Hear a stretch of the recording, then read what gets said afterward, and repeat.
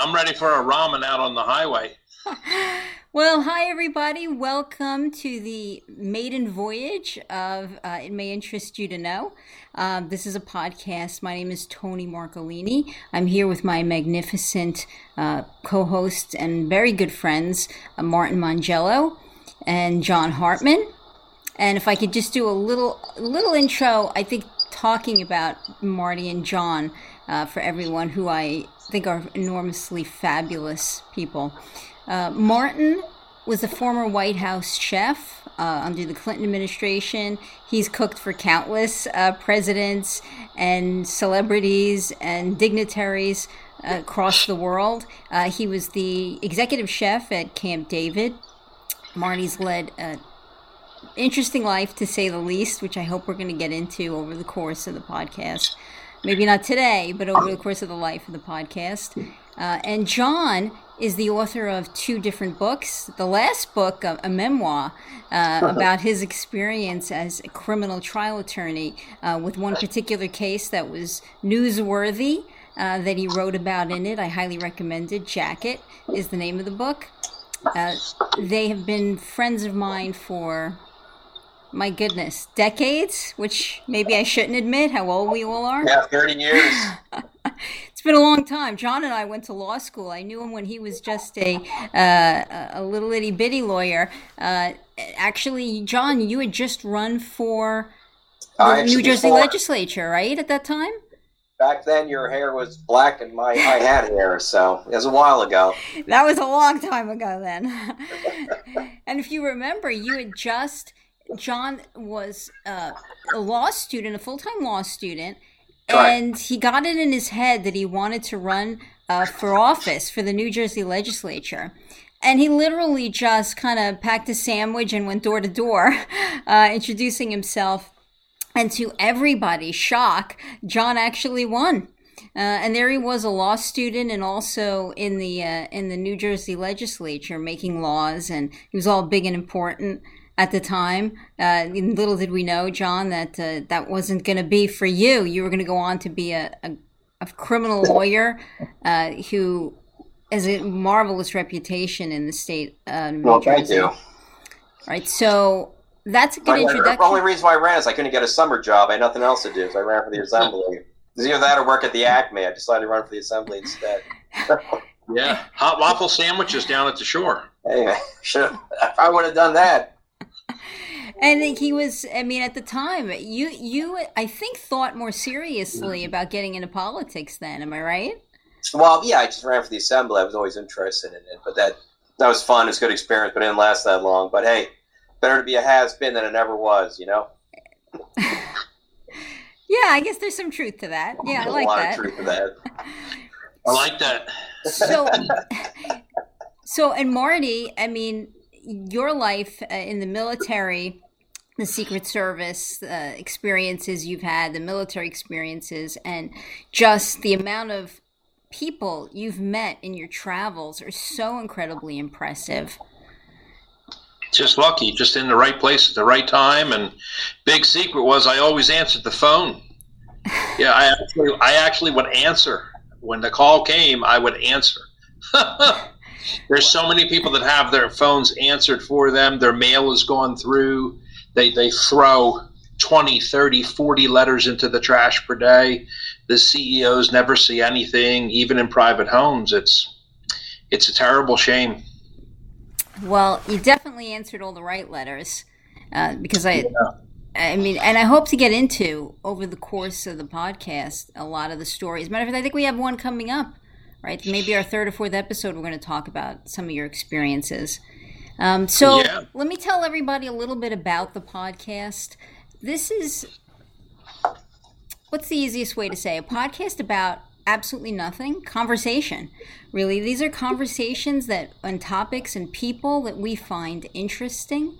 And we hope that you walk away with something that you took away, that you found interesting by the time we're done chatting. There isn't a rhyme or reason to the topics we've picked. We plan to talk about nutrition, food, history. John's a big history buff, and he's been everywhere. So he's got some good stories to tell us. We plan to talk about film and books and TV. We have a panoply of guests coming up that are already booked that we're all super excited to get to interview and chat with about their life's experiences, careers. And that's the short of it. Does anybody want to throw something in? Nope. I'm excited about a couple of them. I watched their TV shows as a kid. I'll just say that. Me too. And there's a few authors even of whose books I read and I was totally obsessed with. And the fact that we were able to book them to come in and chat with us. I know we talked about this privately. We're super excited. Like, what were you thinking when you wrote this? And so, I mean, we all are very excited about what we've laid out just so far. And we have even more people that we're working on bringing in. So absolutely. Today, we wanted to chat with everyone. I guess because the I Love Lucy movie is coming up. Isn't Living with the Ricardos or something like that? Life with the Ricardos? Yeah. I've got a surprise for you. In fact, if I may just throw this on in hilarity, I want to make sure that I click the special button here of share audio because this is just too much fun. Let me see if you guys can see this, and bear in mind you can make a comment while I'm playing this as well, so we can kind of comment out loud. See if you remember this.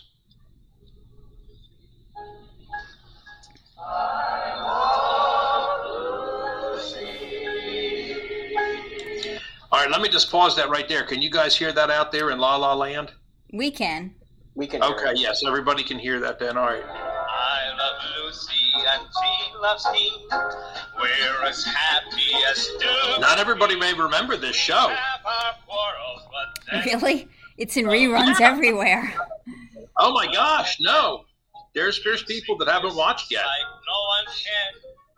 She's my missus and I'm her man. I have to kind of like introduce Rainia sometimes to what these shows mean. I love Lucy, yes, I love Lucy.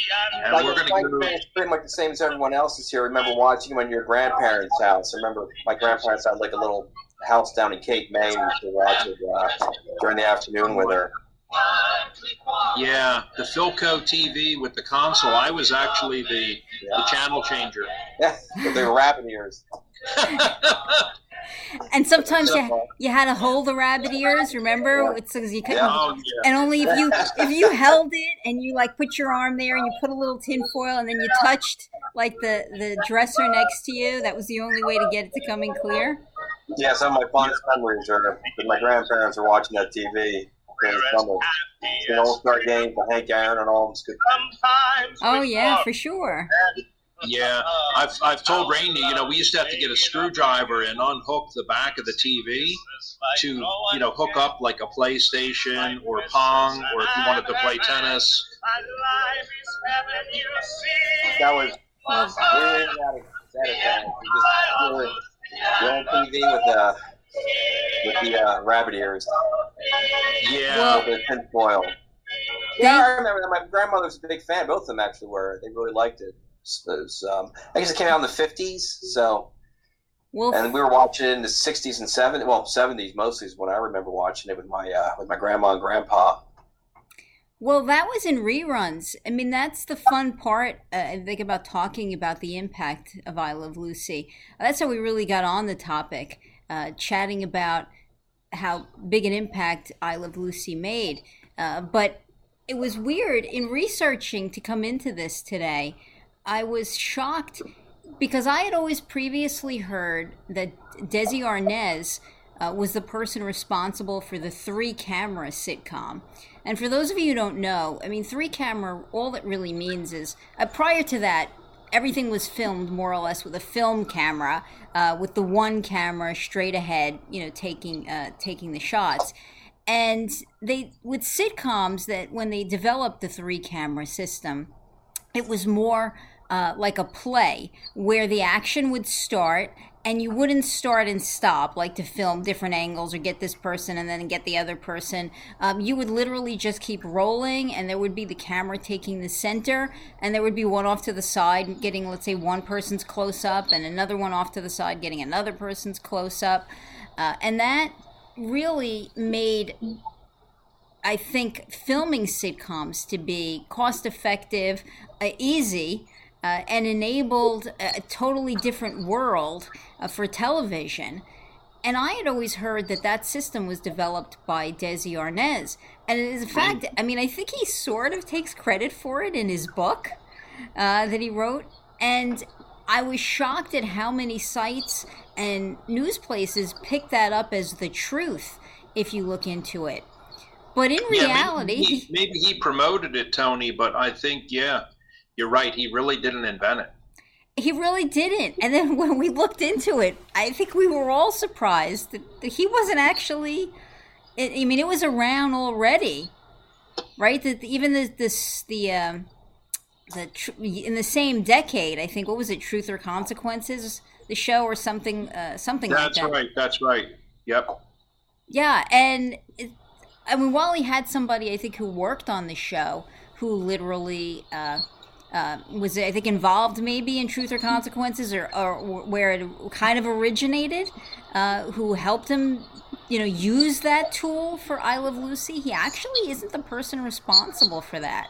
Hey, claim credit for it. What are you going to do? Well, a great politician.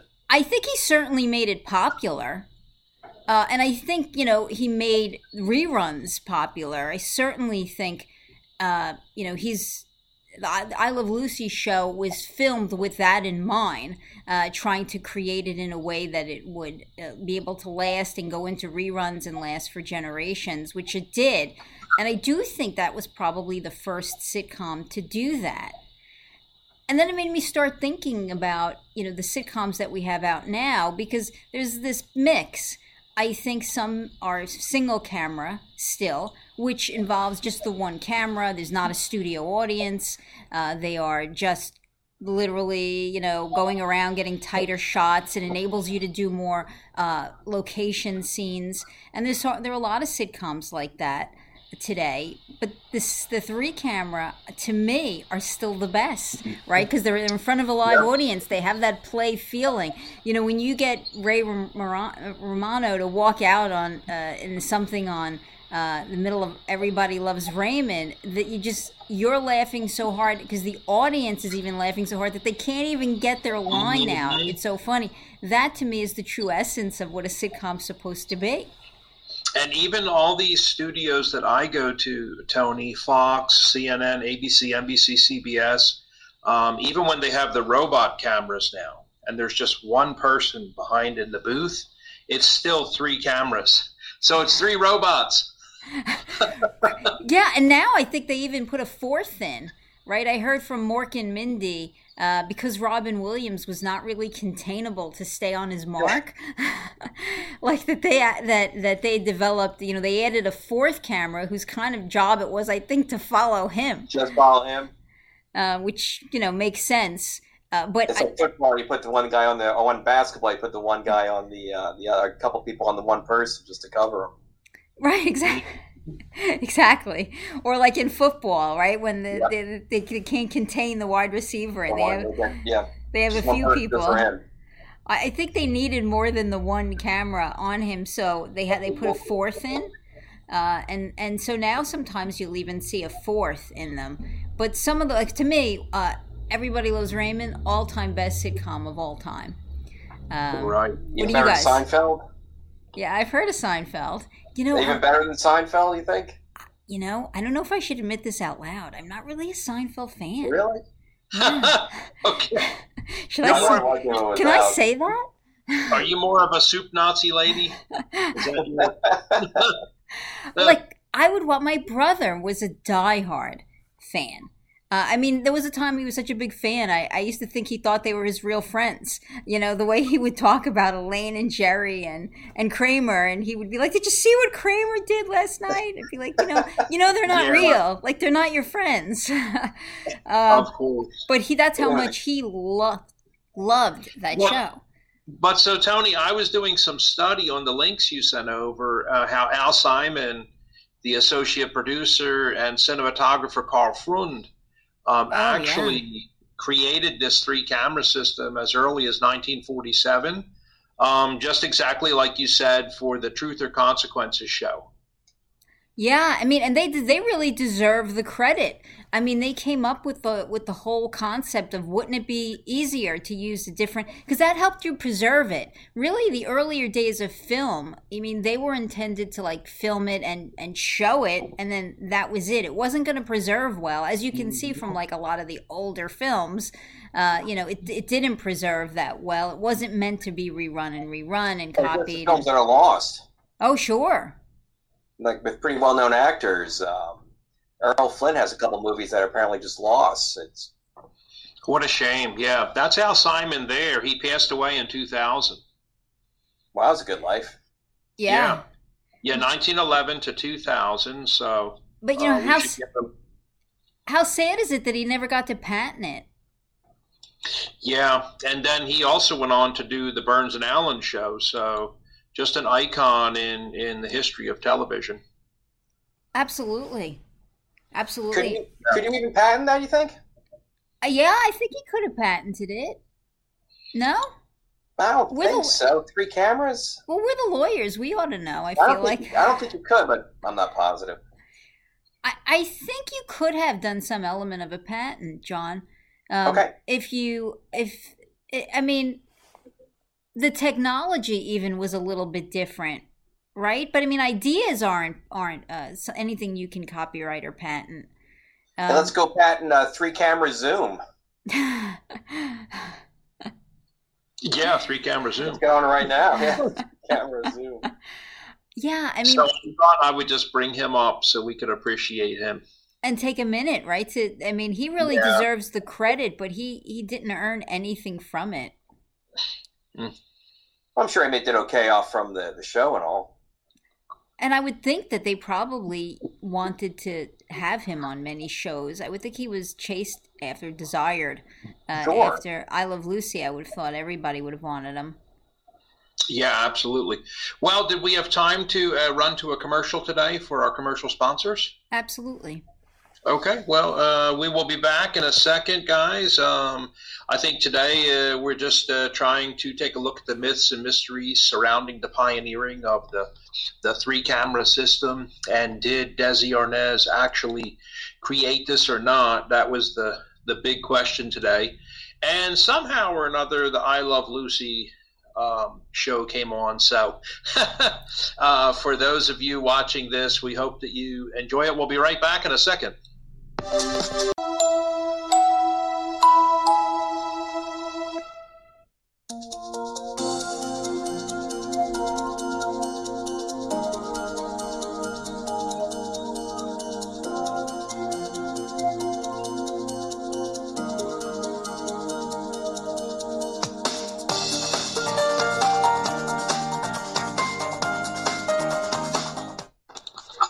Well, guys, we're back again, and Tony, over to you. Okay. Well, I think we were going to spend a little time talking about sitcoms as well, our favorites and what we liked and didn't like about different sitcoms. So I've already said Everybody Loves Raymond, my all-time favorite. While I have a bunch of ones that I like a lot, The Nanny, of course. Oh my gosh, yeah. I find that all of them are the 3-camera. I couldn't think of a single camera sitcom that I would include in like even my top 10. You know, it's hard to think like that too until I went to study film at the Art Institute, and our instructor, divided us up into teams and gave everyone a camera and said, now you have, a 10-minute show you need to produce on how to ride an elevator. And oh my gosh, the arguing amongst those teams of adults.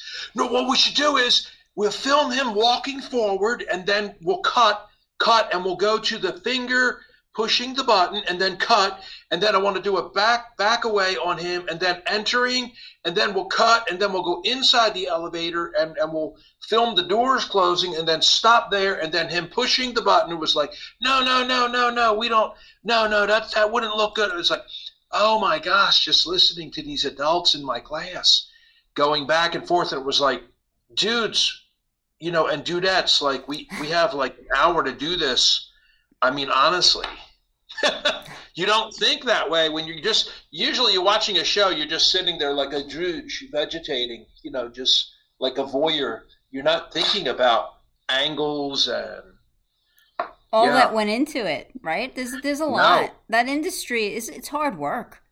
Never. You know, both you and I, Marty, at least we've done producing and a little bit of directing for just small projects, and it's not easy. That's hard work. I would think it's just tough to write those things. You know, everyone's got material for 1 or 2 shows, but to continually get the material for all of them, again, going back to Seinfeld, continually humorous is pretty remarkable. Oh yeah, I mean the early seasons though of Seinfeld really weren't funny. I don't know. That's going to land. That's landing on dead space. But I mean, you have to admit it got better. I mean, I'll get a laugh meter. You have to admit it got better. It did until the very finale. Otherwise, it was good. Oh, the finale was awful. Yeah, it was. What happened in the finale? How come I can't remember the finale? Yeah, it was something to remember. It was pretty bad. Everyone was excited about the finale. That's a shame. It's a Game of Thrones. Wasn't it? I think that was 2000. It's a long time ago. Well, it was the Good Samaritan law. Like that had just come out. They were in court, and they had to go. They were all found. All these witnesses came forward saying what terrible people they were. It wasn't that good. Oh gosh. And then they all got convicted and had to spend a year in jail or something like that. The guy who liked to play the Johnny Cochran lawyer, he was representing them. Anyway, it wasn't the soup Nazis. Let's put it that way. No. Did you guys watch Game of Thrones at all? Yes, we did. I didn't see the last season, but I watched everything else.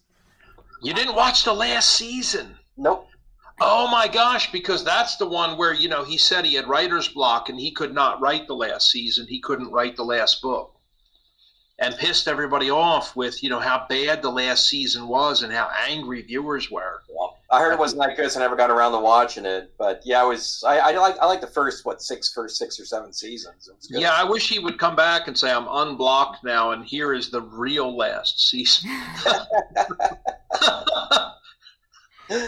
If only it worked that way. Yeah.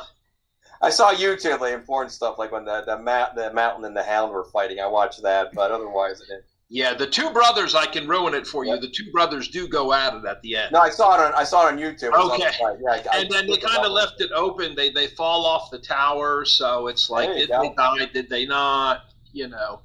And once they became the king or the Raven or that kid. But anyway, so we're getting ahead of ourselves. Yeah. Well, but, John, you know, I'm sure they used the 3-camera system in that. That was a lot of serious footage, especially those war epic. You know, I understand the CGI with the dragons flying around, but, you know, definitely capturing all that battlefield action. Yeah.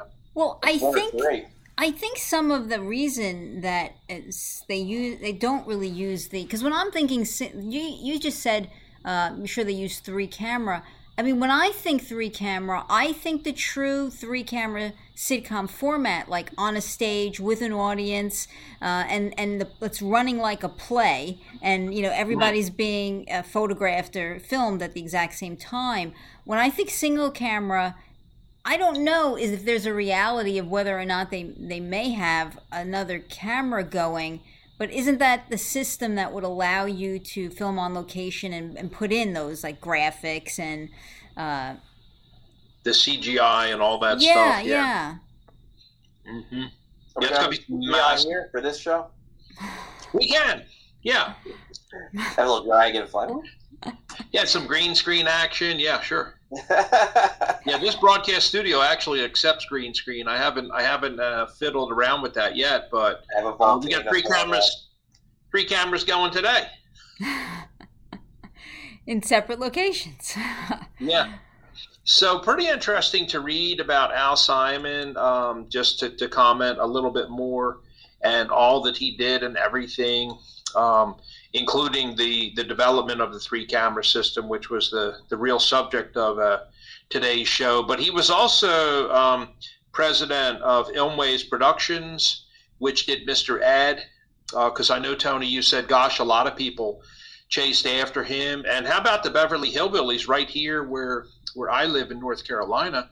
Earl Scruggs, he wrote the whole song. That's probably his most famous song, the theme song for the Beverly Hillbillies. He was a serious banjo player. Yes. Yep. And Al also very famously owned a 1970 Chrysler 300 convertible. It was light blue and drove it all around town. So, in your neck of the woods? No, all around L.A. where he's buried, and his wife is still alive. It says that she survived him. So, talk about Scruggs. There was a really good show we watched with my family during the pandemic, the PBS show on country music. Just giving it a little shout out there. It was very good. Yeah. Well, you're very into country music and guitars guitars and music. Yeah. I think we're doing a whole episode on guitars. Trying to get an episode on New Jersey guitars. There's actually a long history of guitar making here in New Jersey. It's kind of interesting. Well, if you come down here, of course, we have the whole Earl Scruggs Museum, born and raised here, and it's done very nice. The Earl Scruggs Center, they decided they did not want to have the typical dilapidated, dusty and cobweb-filled glass cases that would have inanimate objects in them that people stare at. Okay. And so they said, let's bring in some state-of-the-art Smithsonian experts from Washington, D.C., and we really want to make this museum interactive to where people could play the banjo, do a lot of stuff with their hands. We want to hand out, earphones when they come in. So that's how you actually do the tours, with a disposable set of headphones, or you can keep them, of course. But also down the street is the Don Gibson Theater here. Don is more so famous for country music. Don, okay. Scruggs, before him, the banjo was kind of like comedic almost, and people who played the banjo would be cracking jokes and kind of like in the background. But he actually apparently had a very limited sense of humor, but he was one heck of a banjo player. So he was all serious about playing the banjo, but he really revolutionized it.